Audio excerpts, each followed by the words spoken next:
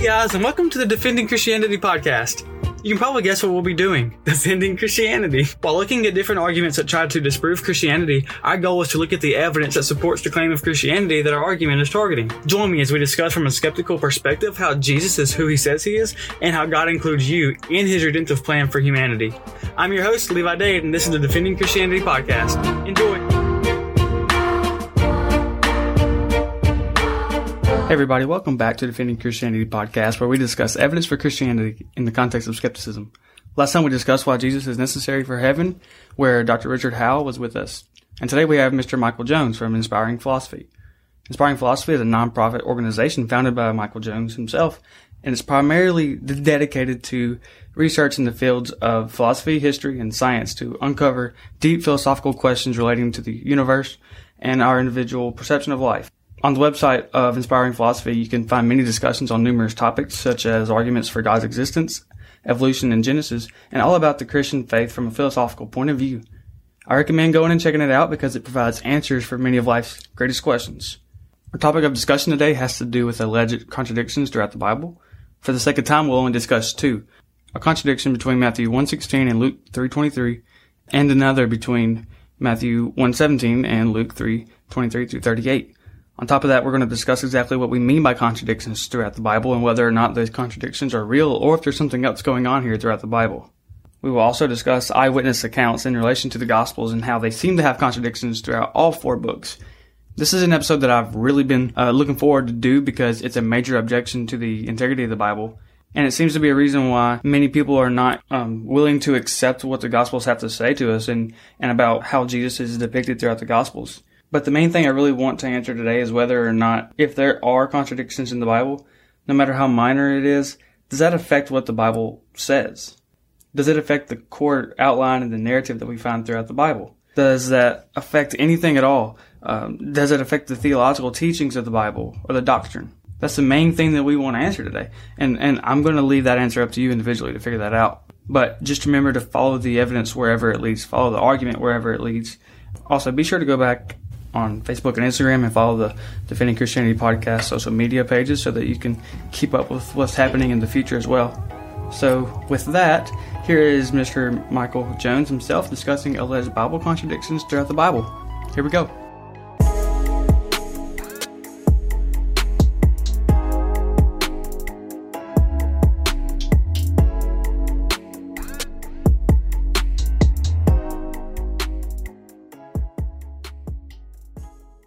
Well, thank you for being here with us today, Mr. Jones. Yeah, thanks for having me. Tell us a little bit about your background and how you got into apologetics and philosophy. Well, I've always been interested in these type of questions. It's just always been just who I am, I guess. So it's just been developed just out of just questions when I was younger, trying to figure out if Christianity was true, not being a Christian for a certain number of years, and then eventually coming back and then going through several phases as well.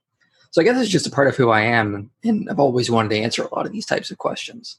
So since we know that the Bible doesn't contradict itself, at least in its theological sense, how would you define what a Bible contradiction is? Well, yeah, I would agree it doesn't contradict itself theologically, but Bible contradictions would essentially be that one author says X, but another author says Y, and those two, X and Y, are incompatible, therefore there's a problem.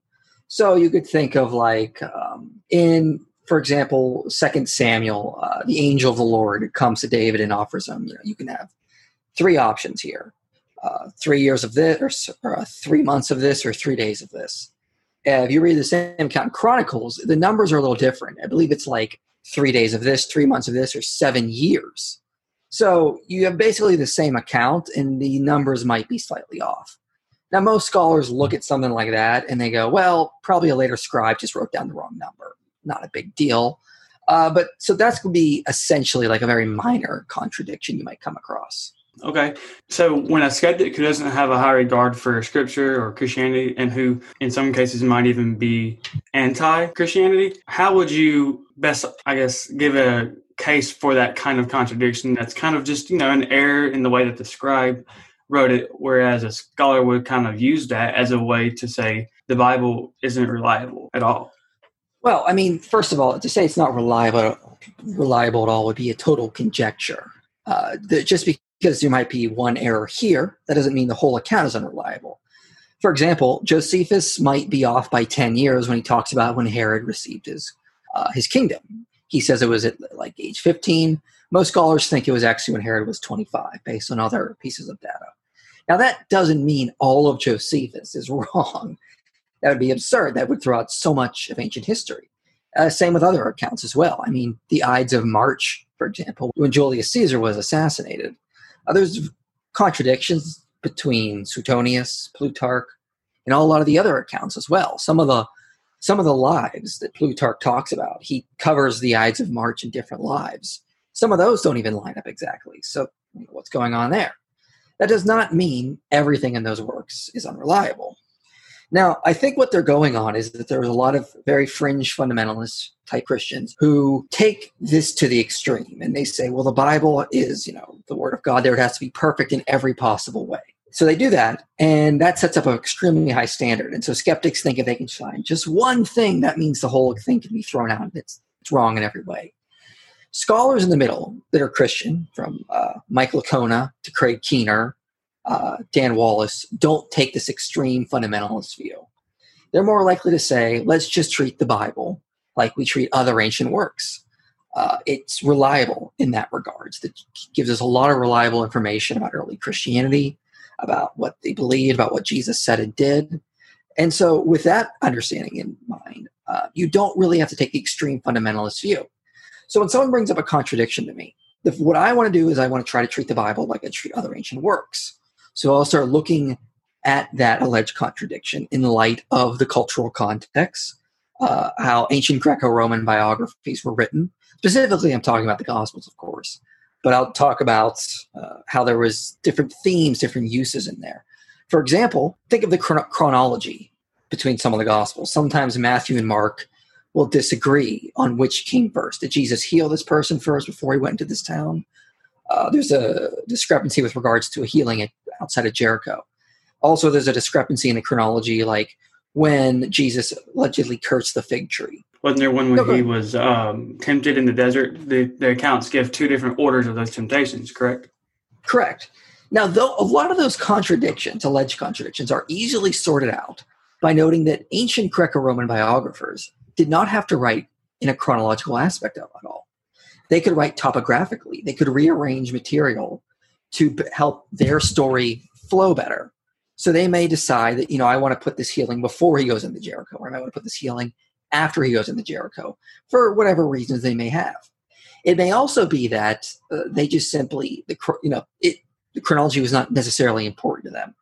For example, if I told you that last year I went to my brother's wedding, I could describe the events like, they were married, they gave their vows, there was some dancing, they cut the cake, and then, there was some partying going on. What I just told you was not the chronological order. Obviously not. I was just giving you kind of a rough overview of things that have happened. Likewise, in ancient Greco-Roman biographies, you don't have to write necessarily in chronological order. You can rearrange events and write in a topographical fashion. So a lot of these alleged contradictions can easily be sorted out by noting that they weren't beholden to strict chronological writing in the way they were in the way they were working. They could rearrange events. For example, I think John, he puts the cleansing of the temple early in Jesus' ministry instead of later, right before his crucifixion. And I think he's doing that on purpose for theological reasons. John is very much writing in a topographical fashion, not necessarily a chronological fashion. And so we need to make clear a big distinction here, because some people would maybe object that doing that could be misleading to the reader and be maybe used for maybe not intentionally or unintentionally. Either way, it could be used to be deceitful. But that's not the idea that is the case. That's not the case at all. It's just not what we're used to. Right. It's first of all, it's taking your own modern Western standards, enforcing it on an ancient culture that didn't put a lot of emphasis on chronology. They were more important. What was more important to them was the events and the theological importance of them. So which came first, that wasn't really important to them. They may list events in some sections about what was the more important aspect of this event. It was more important for this healing to take place, or it was more important for him to curse the fig tree here before we go. To them, it was more important. They weren't thinking about, in modern Western terms, in terms of chronology. They were more about thinking about how to arrange a good story. And it's well within the boundaries of ancient Greco-Roman biographies to reorganize things to make a more coherent and efficient story for your readers. That was just expected. You would be expected to do that kind of stuff in order to tell a better story. So if Matthew thought he could maybe put this healing before this event, or maybe put it a little bit later, or John thought he wanted to mention the cleansing of the temple early on, no one would be, well, wait a minute, which came first? That would not be a question they'd be asking in the ancient world. They would have known that they would have said, well, these events happened regardless of what order they happened in. That's not really what's important. What's important is that they did happen. And what are we supposed to draw from these events? Yeah, I've heard it best, or not best maybe said, but really helped me understand that is in the documentary The God Who Speaks, which I've talked a little bit about in previous episodes with Richard Howell. Ben Witherington III says something to the extent of, in this context of what we're talking about, these authors in this culture, in this time, their issue was characterization. Who is this person as presented by his words and his deeds? Basically, right. And, a lot of biographers can do similar things. They can talk about George Washington or Abraham Lincoln, and they're more about trying to write in a biography about his character. And if they're going to focus on that, they're not going to necessarily write, and then on April 2nd, he did this, and then on April 3rd, he did this. They might jump around to different points in their life to talk about these aspects of character. And we would read that today and not even blink an eye. Like, okay, yeah, I get their point. But when it comes to the Gospels, it's all of a sudden a problem for some odd reason. Yeah, and what's so interesting is that each Gospel author wrote to portray a different angle of Jesus each time. It's not as if John's basic theme is that Jesus is the true and better temple is contradictory with Matthew's, which is that he's the better Torah, or he's the real fulfillment of Israel. They're not incompatible, but they actually complement each other. They're all complementary for each other. For us to see who Jesus actually is better. Right. And yeah, you will see that in a lot of Plutarch's lives as well. You'll see different aspects depending on which life he's writing about. You'll see different character flaws or different character aspects. Awesome. Well, to get into the two that we have today, I'm just going to jump into the first one is Matthew 1:16 and Luke 3:23. Matthew 1:16, Jacob was Joseph's father. This is in the genealogy of Jesus. Okay. Luke 3:23 says that Heli was Joseph's father. This is something that's always confusing me as well, and I've always had a question about. And so I was just wondering, how can we understand what they're really saying? Yeah, so the easiest way that you can get around this is just by pointing out that one genealogy is tracing the line through Joseph, and one is tracing the line through Mary's father, who was Heli. This seems to be supported in both accounts. Matthew's birth narrative is really focusing on Joseph. Joseph, in Matthew's account, we hear about the angel appearing to Joseph, whereas in Luke, we hear about the angel appearing to Mary. Luke gives us more information about Mary. Matthew gives us more information about Joseph. So they're probably just citing genealogies of different family line. One is going through his mother's father, one is going through Joseph, his adoptive father. Now, skeptics usually will push back against that, and they'll try to argue that, there is overlap at one point. So, for example, if you read both genealogies, right in the middle of both of them, they have an agreement point. They say Zerubbabel was a Shealtiel. Shealtiel is the first descendant after the Babylonian exile. Shealtiel and Zerubbabel both show up in the genealogies of Matthew and Luke. So there's overlap in between both genealogies.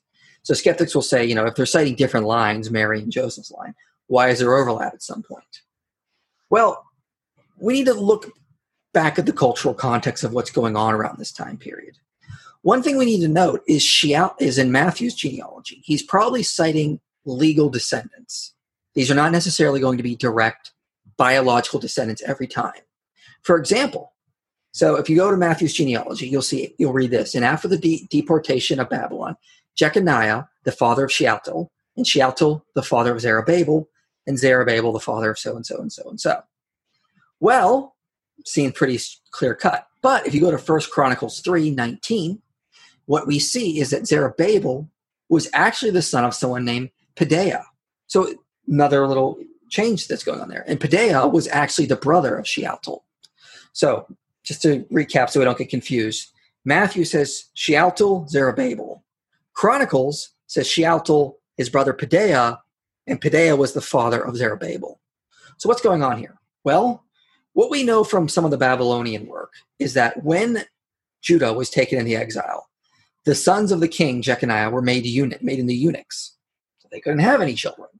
So Jeconiah's son, Shealtiel, probably couldn't have any biological descendants. However, one of his brothers, who may not have been made a eunuch, Pedaiah, would have had sons, and that would have been the legal heir of Shealtiel. In ancient Israel, it was very important for people to have heirs, even if they were not necessarily a biological son. You could have an heir by proxy. You could have a legal heir, someone you adopted. You could have an heir that was your brother's, like son or whatnot. So there's all these different ways to have an heir. So what's probably going on in a lot of these genealogies is legal heirs being passed down. Luke is probably trying to hold as closest as he can to the biological descendancy going back all the way to Adam. But at the same time, during the Babylonian exile, a lot of people died. Some were made into eunuchs. People would have been trying to get heirs left and right. So there would have been crossover, but may not have been necessarily biological direct connections. It could have been legal connections. So what is probably most likely in these genealogies is Luke is going to cite the genealogy he's getting from Mary's side of the family. Hence, most of his information is coming from Mary. They're going to give this descendantry. Matthew is going to cite what he's getting from Joseph's side of the family, going back to Moses. So that's the easiest way to sort that out, and that's pretty much acceptable for most scholars. I don't really see this as a huge issue because you technically have two parents. Now, to bring this all back around to the main point, skeptics get mad because they would say something like, well, they wouldn't say that Joseph was the son of Mary's father. But as you can see, as I was talking about this example with Zerubbabel and Shealtiel, legal heirs pop up in the genealogies all the time. So Joseph would have likewise been the legal heir of Heli, who could have just easily been the father of Mary. That's not a big issue at all. So, like with this contradiction, can we get answers for most of the contradictions like that? I mean, where it's just like not, okay, he may have done this or they may have done that, where it's like we don't know for sure? Or can we get back to what is historically viable proof and fact, just like this one? Yeah, I think so. I think if we compare it to other ancient works, it's very easy to... Historians in those works will tend to harmonize the accounts. They won't tend to look for contradictions. And so they employ something called the principle of charity. There's a way that two accounts, they seem like they contradict, but there's a way to harmonize them and make them work. Let's just go with that to be fair. So take for example, the account of Polybius talks about how when Hannibal crossed the Alps. Livy, who comes later, also talks about when Hannibal crossed the Alps. Now, there are differences in between these different accounts. So, for example, Polybius and Livy both talk about at one point, Hannibal, before he crosses the Alps, encounters this tribe called the Allobroge tribe. He settles a dispute among them, and then he goes on the merry way. Now, in Polybius, the Allobroges come back, and they decide to do sneak attacks on Hannibal. However, in Livy, you don't hear about the Allobroges anymore. All you hear is that Hannibal was attacked by just Gallic inhabitants within the Alps. He never mentions the Allobroges again, unlike Polybius. So, easy way to harmonize this is Livy just doesn't mention that the Allobroges were part of the Gallic inhabitants that were attacking Hannibal, whereas Polybius specifically mentions them. Okay, there's an easy way to harmonize that. There's no reason to assume an error there. One point, Livy says that Hannibal got to the Rhone in the Isacarus River. Polybius says that Hannibal got to the Rhone in the Isacarus River. Well, Livy says he got to the Sara in the Rhone River. Well, what's likely? Well, the Isacarus and Sara are probably the same name, or probably different names for the same river. Easy way to harmonize that. Isacarus might be an earlier name, Sara might be a later name. Or they could be different names depending on different cultures, different areas, and how they would refer to those rivers. Easy way to harmonize it. When it comes to the Gospels, that should be the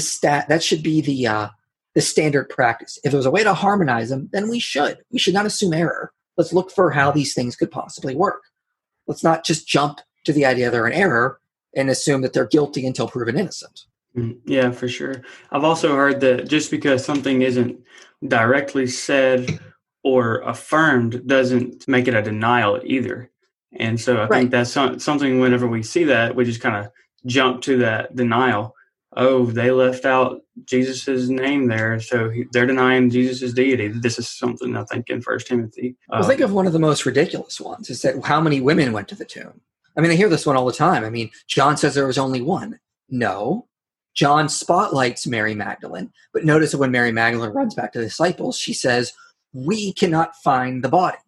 Okay, she's probably not referring to herself as a royal plural. She's probably referring to the fact that there was other women with her. John just decides to spotlight her.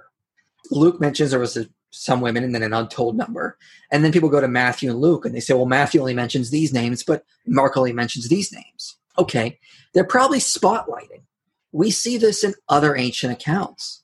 So, for example, if you go to Plutarch's Lives, in his life of Cicero, it's Crassus, Marcellus, and Metellus that visit Cicero at night, warning about a plan for insurrection. But in the life of Crassus, Plutarch only says that Crassus went to visit Cicero. He doesn't mention the other two. In the life of Caesar, it's Cato and Catulus that opposed Caesar during a proposal to the Senate. But in the life of Cato, Catulus is not mentioned. It only mentions that Cato is opposing Caesar. Now, are these contradictions? No, that's absurd. What is happening is an ancient practice known as spotlighting. You're just spotlighting certain people to highlight them. Matthew spotlights some of the women. John spotlights Mary Magdalene. And Mark spotlights some of the women. That's just a normal ancient Near Eastern practice, especially in Greco-Roman biographies. So I don't really see that as a contradiction because none of them say these are the only women who went to the tomb. But again, for some reason, this is a big problem. You see skeptics throwing around the internet left and right. But when you compare it to like Plutarch's Lives, it happens quite often, and that doesn't really appear to be contradictions. It appears to be spotlighting. It's very interesting. I kind of was thinking back in like high school, whenever I'd be at like a birthday party or something, my mom would be like, well, who all was there?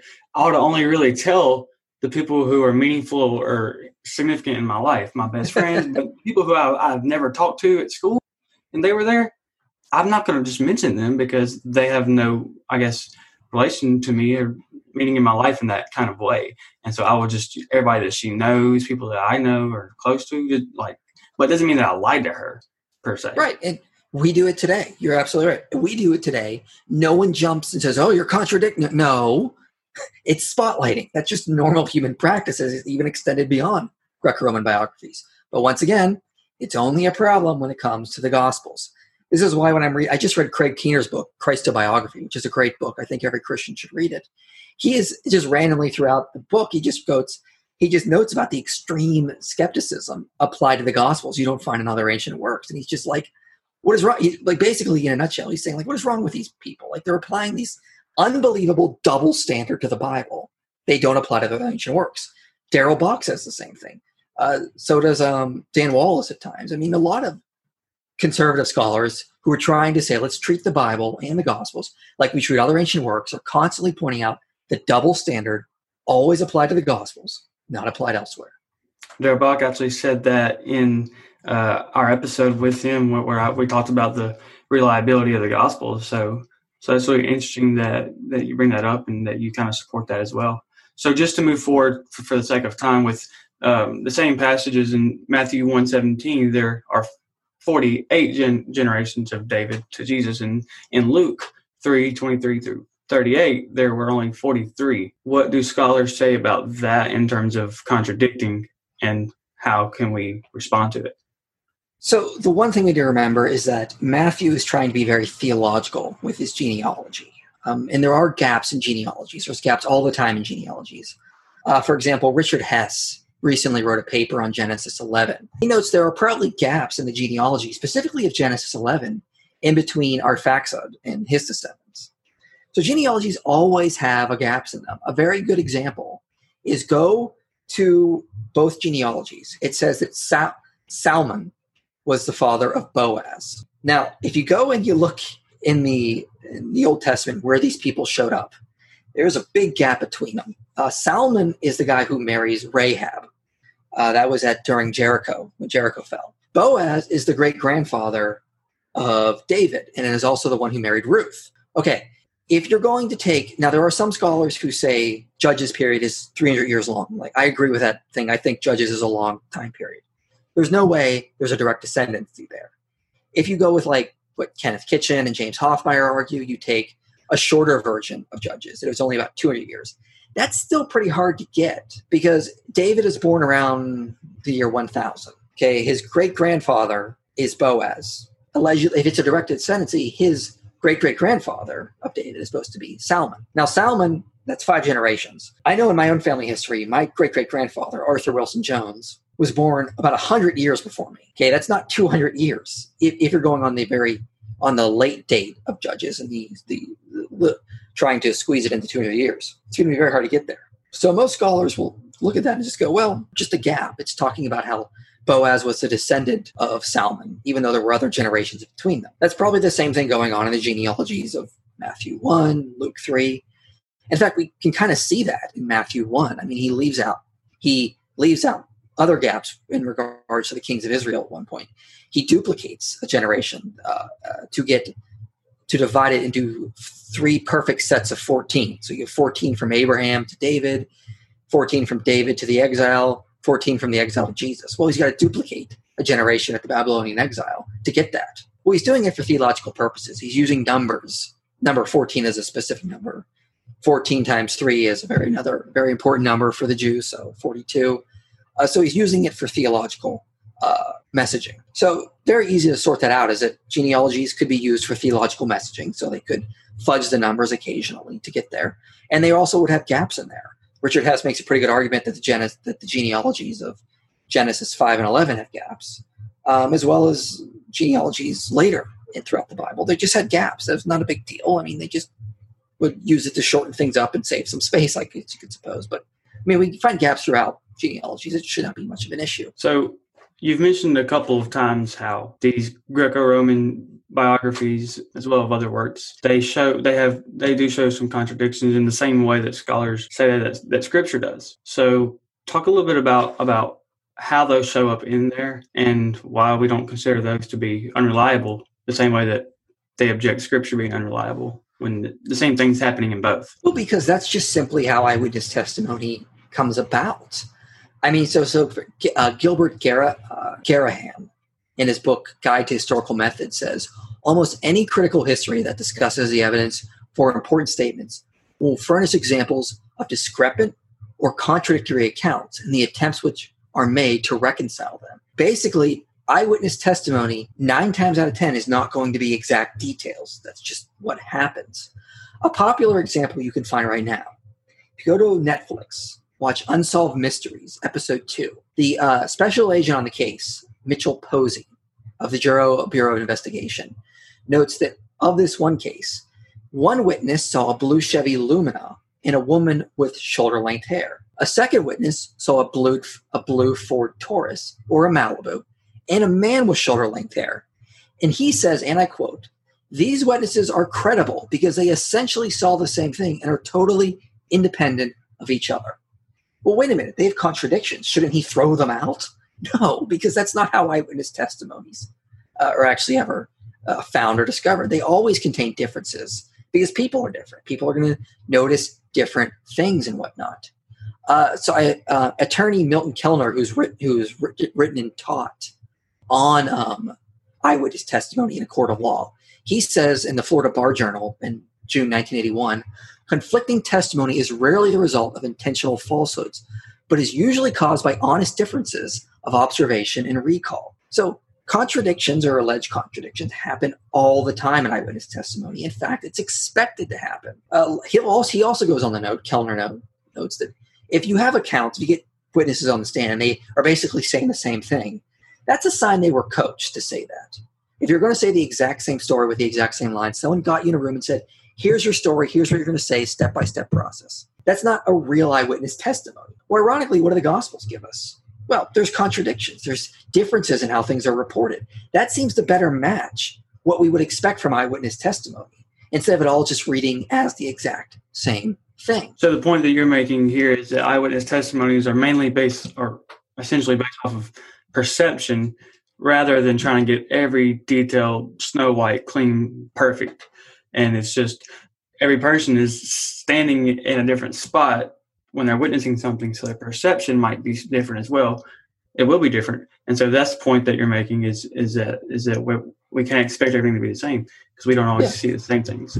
Yeah, and just to sum it all up from the book From Memory to History, I believe it's on page 76. They say, rarely is one single informant able to recount all details surrounding a specific event of years ago. But when enough people are interviewed, trends develop, patterns unfold, and truth emerges. Divergent accounts are not necessarily in disagreement with each other, although they may sometimes seem to be on the surface. So, I mean, you would expect eyewitness testimony to have contradictions or differences. And surprisingly, when it comes to the Gospels, in a lot of ways, it's very easy to harmonize a lot of them. So it's just probably differences, not necessarily contradictions. So in dealing with these eyewitness testimonies in relation to the Gospels, we should expect contradictions. Is there anything else that we should expect from the Gospels in this context of eyewitness testimony? Well, we should expect different theological motives. Matthew may want to highlight certain things to hit certain points he wants to get to. Certain different things are going to stand out to John, or the sources Luke relied upon. That's just going to be expected. You're also going to expect difference in chronological aspects because not everyone is going to remember everything in the exact same order, because based on the way different things stand out. They may reorganize things based on what they're looking for. I mean, it's interesting because the Gospels seem to really match well with how eyewitness testimonies come about in modern events. There are differences. They will sometimes order things different. I fail to see how this is a pretty big problem. Yeah, I agree.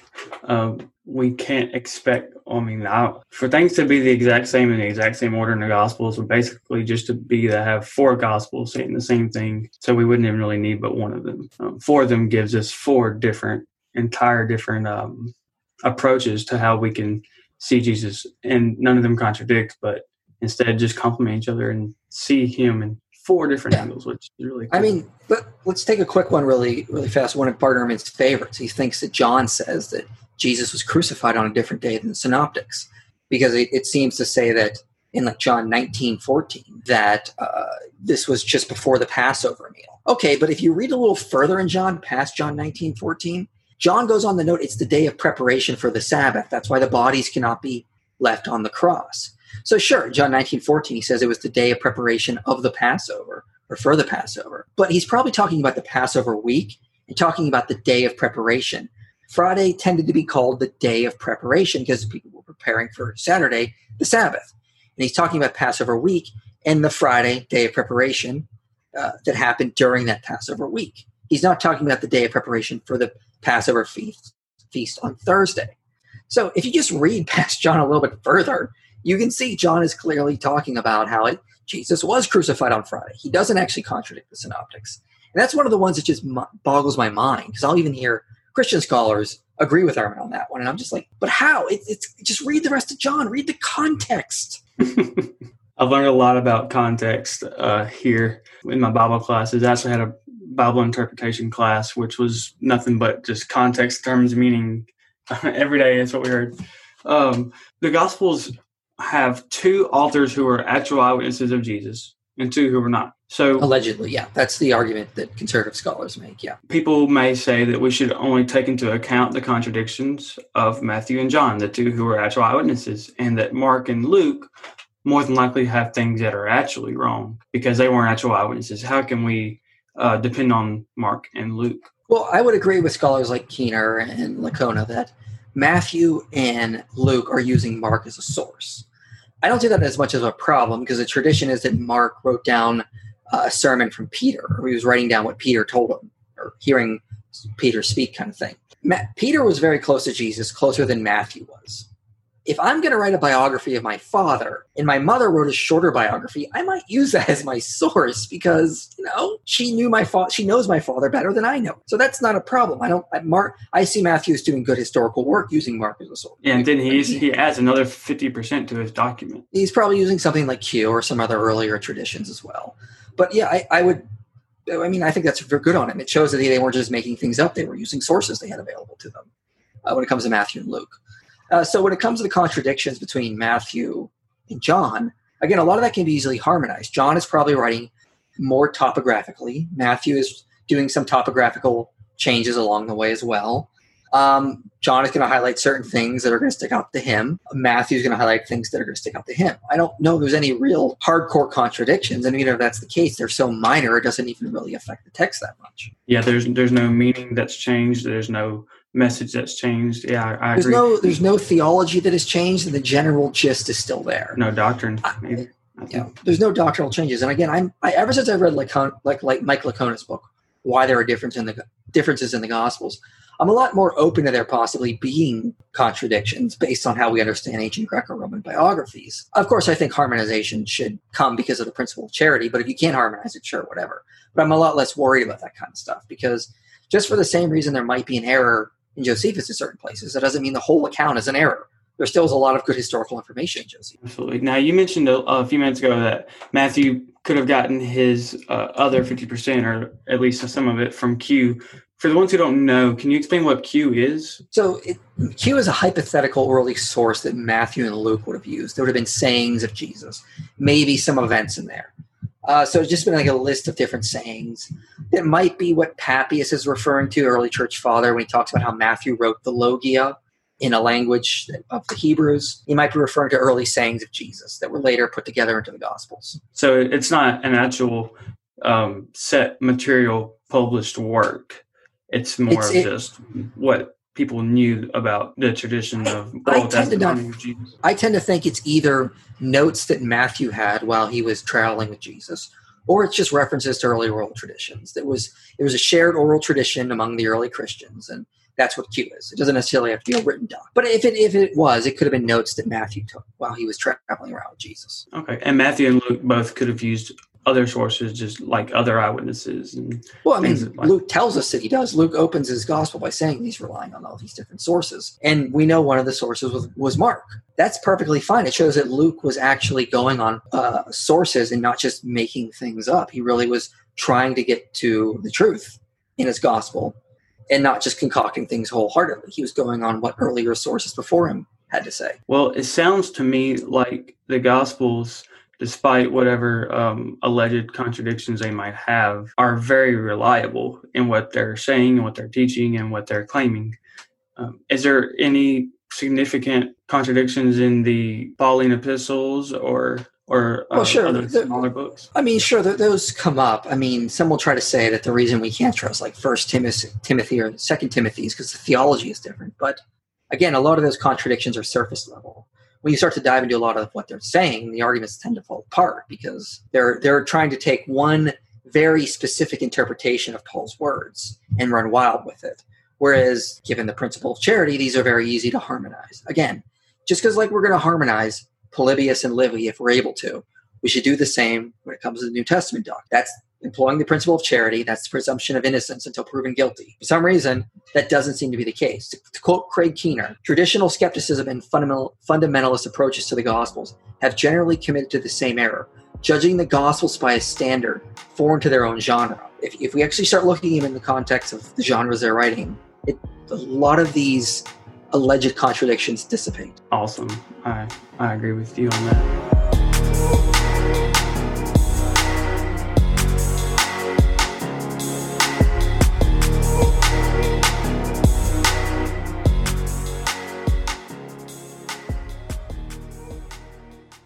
All right, we're thankful for Michael Jones and what he had to say to us today about Bible contradictions and eyewitness testimonies with the Gospels.